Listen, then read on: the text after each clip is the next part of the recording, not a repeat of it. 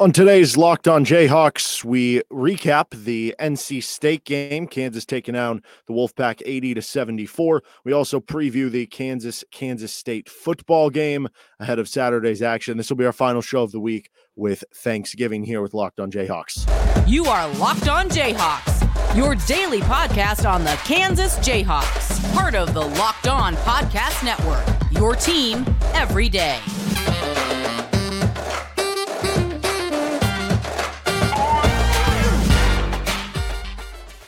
I'm Derek Johnson. You can hear me as well on Rock Chalk Sports Talk Monday through Friday from 3 to 6 on KLWN in Lawrence.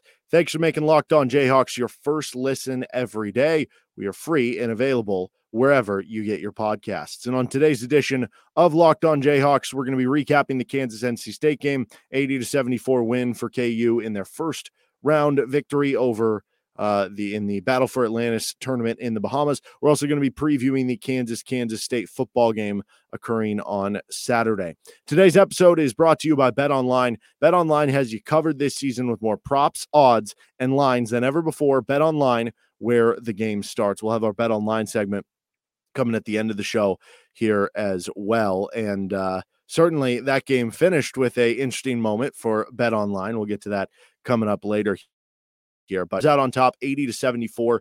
They're up 39-31 at the halftime break, a game that was close. They went on a little 6-0 spurt at the end of the half to go from 33-31 to 39-31, kind of keyed by DeJuan Harris defense, and Grady Dick just made everything in the first half. He went 6 of 9 from the field in the first half, hit 6 threes in the first half play for 18 points, slowed down a bit in the second half. He went just, I believe, 1 of 8 shooting in the second half. He did make 5 free throws though, which were big, and ended up with 25 points in a successful game. Jalen Wilson continued to, really grind away at points and rebounds and doing things for Kansas when they kind of get stuck in the mud. He had 19 points, 11 rebounds, and really kind of forcing the issue for Kansas because they really needed that in this game. As you can see, if you're watching on YouTube, because you can either find us anywhere you get your podcast or on YouTube, we've got our ticker down low with some of the key numbers from that game. Certainly what was interesting for Kansas in this one with NC State, it is a very high-paced team that plays 3 little guards, and we saw a lot of Kansas countering with 2-guard lineups with Bobby Pettiford and DeJuan Harris as the 2 guards. And if you want to know where Bill Self's trust level is at for the center position, look no further than how they finished the game. KJ Adams fouls out, and for the final couple minutes of the game, instead of playing Ernest Udeh or Zuby Ejiofor, they play Jalen Wilson at the 5, and basically it's an all-wing lineup with DeJuan Harris next to Bobby Pettiford. He trusts those guys a lot more than he does the centers. Now, also, it was impactful for that matchup, specifically with NC State, because they do have those kind of 3 smaller guards on the outside to maybe play that way. But that's a tough challenge in its own right. NC State shoots a lot of threes. They create a lot of pressure with their havoc and get a lot of steals. They hit a lot of transition threes, which we saw at times in the game give Kansas a bit of issues. It's a tough team to play against. I'll be interested to see how they do against some of the other competition to see, that's part of it. Like sometimes you could have a close win against a team maybe you think you should win by more against, but then they end up being really good. If they end up not being very good and you had a close win, maybe that's not great about your prospects, but it's also your first game back with Bill Self and whatnot. And when you look at the second game coming up for Kansas, which will happen on Thursday, which I don't know, might have already happened by the time you might be listening to this. It's going to be very different because in that NC State game, it was high possession. Neither team was super efficient from the floor. Neither team had like really, really high turnover numbers, but neither team took care of the ball extremely well, and neither team shot super well from 2-point range or from the floor. Now, both teams shot really well at the free throw line. They both hit a bunch of threes, which certainly is going to help. But I think the product of the score being 80-74, high scoring game, hit the over, was that you just had a lot of possessions. It was a high pace, high tempo game. That's not going to be the case for Kansas's second game. It's going to be a little bit slower of a game. So that'll be an adjustment for Kansas because they have struggled a lot in the half court so far this season and trying to find that third scoring option. Now, DeJuan Harris has truly been that third scoring option in the last couple of games, 14 points in back-to-back games, and he's shown that he can do it enough and be a guy who can finish inside. Kevin McCullough hit some big shots for you, had the double-double with the 11 rebounds. but you need someone who you can consistently trust to maybe create even a jump shot for you in the half court for this team to be successful. Otherwise, what you're left with is you're relying so much on Jalen Wilson and Grady Dick. The first half, Jalen didn't have a great offensive first half, but Grady Dick stepped up. Then you had enough offensively, but you were looking at 39 points, 18 were from Grady Dick. I think Jalen had 8 or 9 at halftime. You weren't getting a bunch from everybody else. And this also goes to the bench. KU needs more of a scoring punch and just everything from the bench, which all the way through, like Ernest Uday, Zuby Ejiofor, Bobby Pettiford, all played off the bench for you in this game. And those 3 guys, also Joe Yesufu, or those 4 guys, I think combined for just like 2 points and just a couple of rebounds. Like, you're not getting much from your bench these past couple of games. That has to change for Kansas moving forward. MJ Rice, we didn't see him in this game. Maybe he's somebody who can give you more of that off the bench, and I think that could be his biggest role, providing the scoring punch off the bench for this team. He kind of working back off the back injury and off of kidney stones, so you would expect him to come back at some point and help you there. Maybe Zach Clemens can be a scoring punch for you off the bench, and the fact that neither of the centers have taken down a sizable role for this team or earned all that trust means that when Clemens does come back, he'll have a chance to maybe earn that above those guys. But for Kansas, when those 2 of Jalen and Grady are doing everything for you offensively, when they're doing it at an elite level, which they both have the ability to do, it's enough to carry this team because they can be good enough defensively and they can be good enough in some of the other areas. The problem is when even one of those 2 guys is not playing up to that elite level on the offensive end, or if both aren't, where is KU going to go? So Grady Dick goes 1 of 8 in the second half, and at times Kansas lulled a bit in the second half offensively. Grady Dick really had, or Jalen Wilson really had to labor to get his 19 points in that game. That's going to be the key for Kansas moving ahead. And the good news is you have DeJuan Harris to get everybody in as good of spots as possible. The pass he had on the bounce pass, fitting it into a tight window on the cut baseline by Grady Dick for that kind of wraparound underneath the hoop layup, that was great stuff from DeJuan, and he's going to really help you and raises your floor of what your offense can be because he'll get you in the right sets. Bill Self's going to give you a lot of good sets and plays and actions that are going to help you offensively as well, especially when you have those 2 guys with Jalen and Grady Dick. But there is a lot of pressure on both those guys to perform each and every night because otherwise it can be a bit of a tussle for KU on the offensive side of the ball. They shot just 38% on 2-point shots. The struggle is real for them to have the center down low and get easy baskets for them. That's the problem. They can't really get those easy baskets right now. And it seems like in their attempts to get the centers involved and get those easy baskets, they're lob attempts for them because that's what they kind of excel at, but they're almost forcing it too much. And it seems like every lob attempt that KU is having ends up in a turnover and a run out the other way. So certainly some, I mean, at the end of the day, you get a win against a team that could end up being really good or could just be average. I don't know. But there are also some other things to take away, and it'll be a different challenge moving forward for the rest of the tournament for KU. Obviously, their third game, it could be either slow it down defensive team with Tennessee. It could be a speeded up offensive team like BYU, and that would be also very different possibly from KU's second round game in the battle for Atlantis at 10 o'clock Central Time. All right, in just a moment, we are going to get on to our KU Kansas State football preview with that game occurring on Saturday. This will be our last episode of the week for Locked On Jayhawks, so make sure to, ration it out. But first, this episode of Locked On Jayhawks is brought to you by BetOnline. BetOnline.net is your number one source for sports betting information, stats, news, and analysis. Get the latest odds and trends for every professional and amateur league out there, from football to basketball to soccer and esports. They've got betonline.net. And if you love sports podcasts, you can find those at BetOnline as well. We're always the fastest and easiest way to get your betting fix. Head to the website today or use the mobile device to learn more. BetOnline, where the game starts. This takes on Kansas State on the football field here, and the Jayhawks coming in at double-digit underdogs into this game. Kansas State has owned the series. You're looking at them winning every game since 2008. Kansas last won in Manhattan in 2007. Kansas does have the all-time lead, but if you go back like the last 50 years, Kansas State has the advantage there, and they always play up in this series. Kansas State always has a ton of guys on their roster from in-state. Kansas is working on that, and obviously they have some key players, does Kansas, on the roster from in-state. When you think of Devin Neal and you think of Jared Casey and Sam Burt, and there are a good amount of those players for KU, and they're working on it, and they're working on by being a better team, having better inroads with some of these in-state high schools, which that's going to consistently get better under this new staff now. But it's hard to really, like, to a kid from Texas or something, like, you can explain it to him, but it's just hard to have that same edge when you don't have as many guys from in-state, which Kansas State has more. But they valued this, which is, it's not that, like, it's one thing if you value a rivalry where you've been the worst team and you've been able to play up against the better team because you care so much about that rivalry.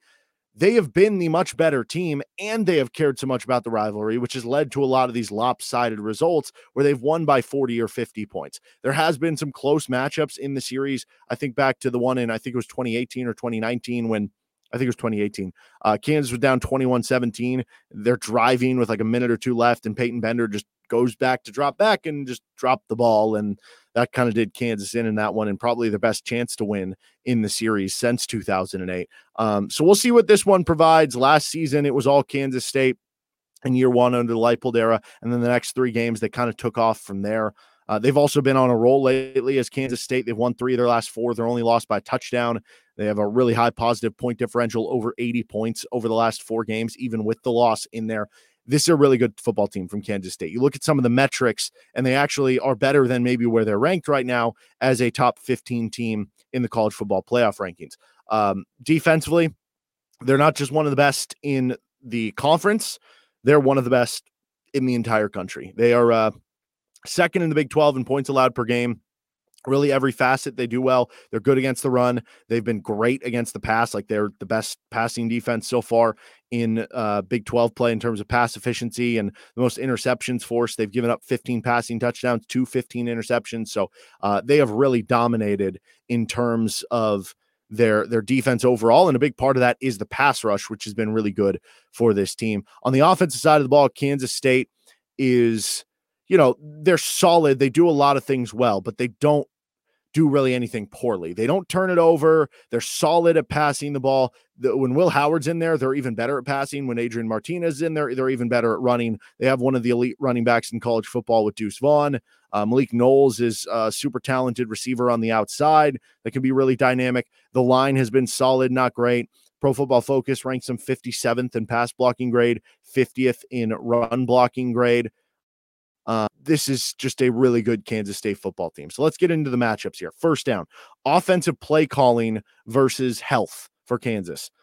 How much will Kansas run the triple option and run the quarterback? They haven't really been able to do that lately. In past weeks with Jason Bean, that wasn't as good at it as Jalen Daniels. Last week, we didn't see it at all, and that was probably because of the shoulder injury to Jalen Daniels.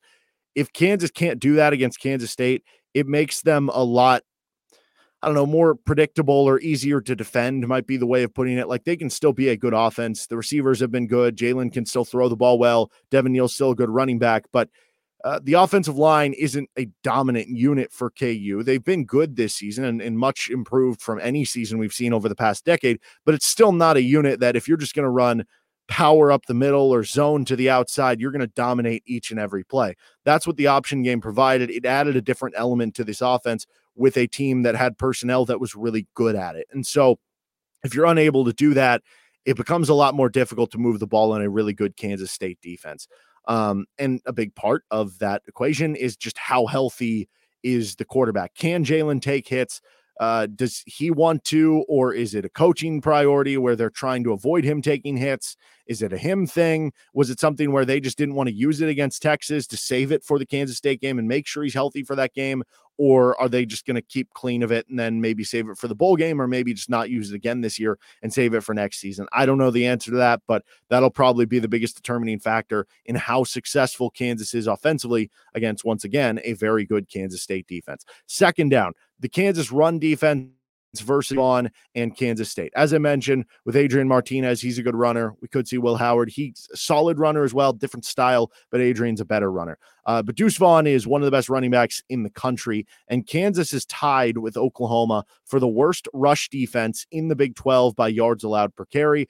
They are only a yard better in rushing yards allowed per game than Oklahoma. They've been really bad on the ground. Deuce Vaughn is an absolute beast. He gets over 5 yards per carry. The line has been solid, as I mentioned, not great, but they've been solid. Cooper Beebe is actually the highest graded guard in the Big 12, so they can run behind him or pull him around to the outside and have him really make impact blocks.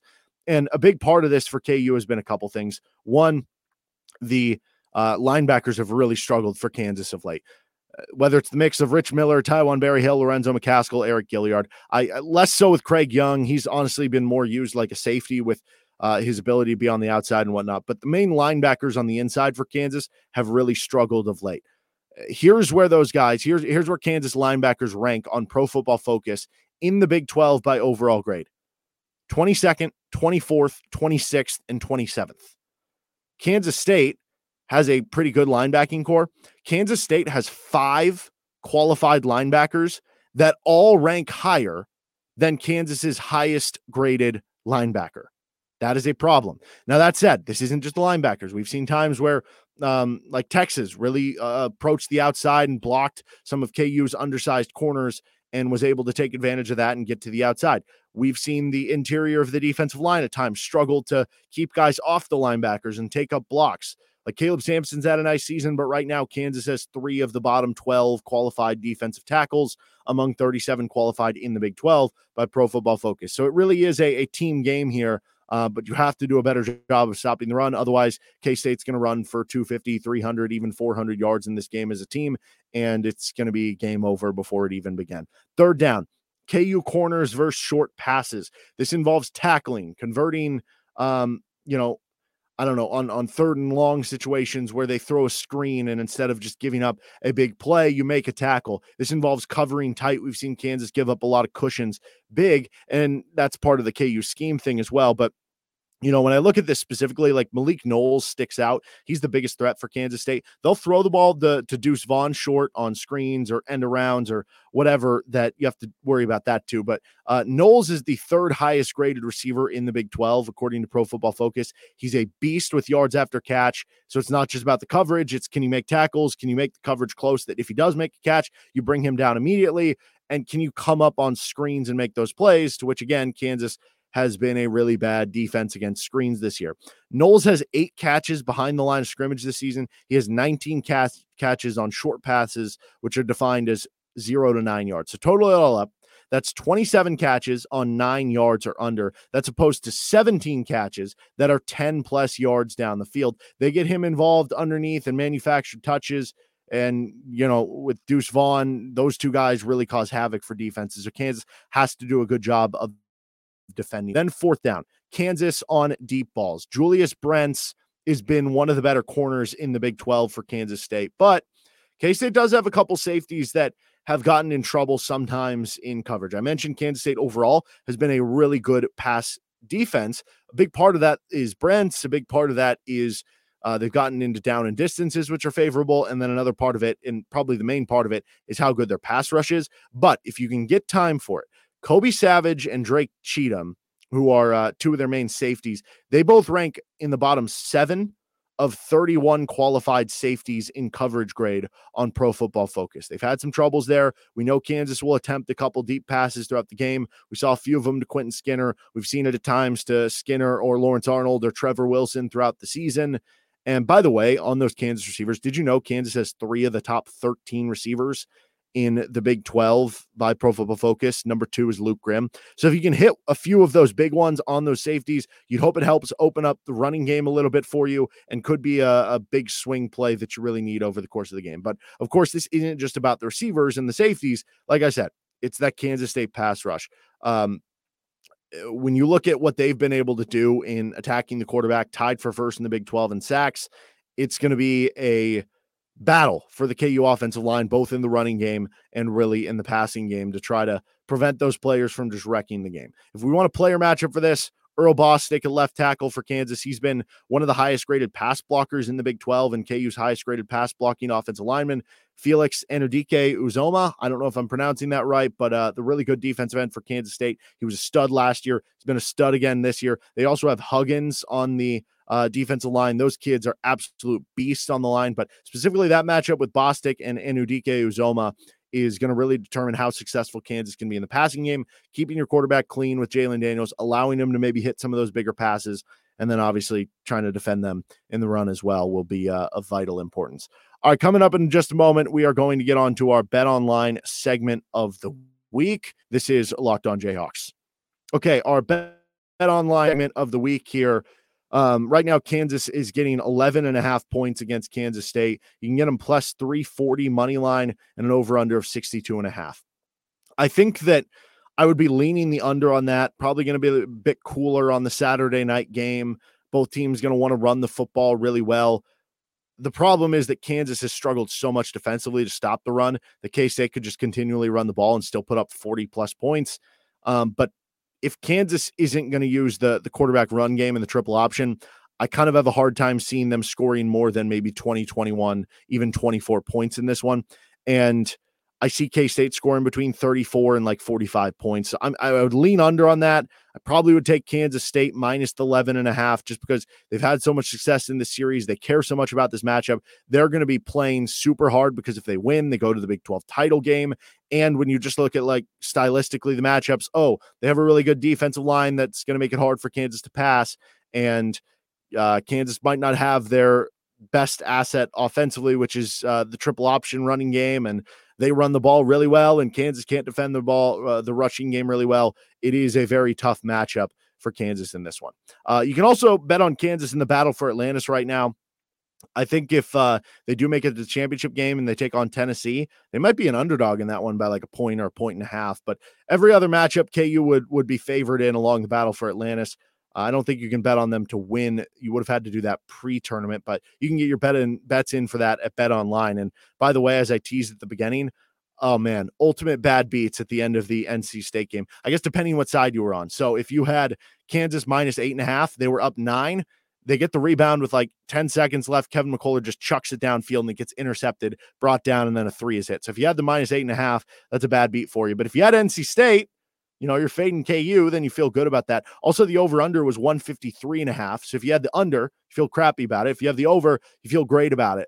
It's how the wide world of gambling works. You can get in on the thrills of that with Bet Online. All right, that's going to do it for this edition of Locked On Jayhawks. We're not going to have a show coming up on Friday with Thanksgiving and whatnot. So ration yourself wisely and enjoy for this week. If you have anything you'd like for us to talk about next week, you can follow along with the show wherever you get your podcasts. You can also find us and subscribe on YouTube. You can reach out via the comment section there or at D Johnson Radio on Twitter. That'll do it for today's episode. Have a good rest of your day. Happy Thanksgiving. Have a good rest of your week. Be safe.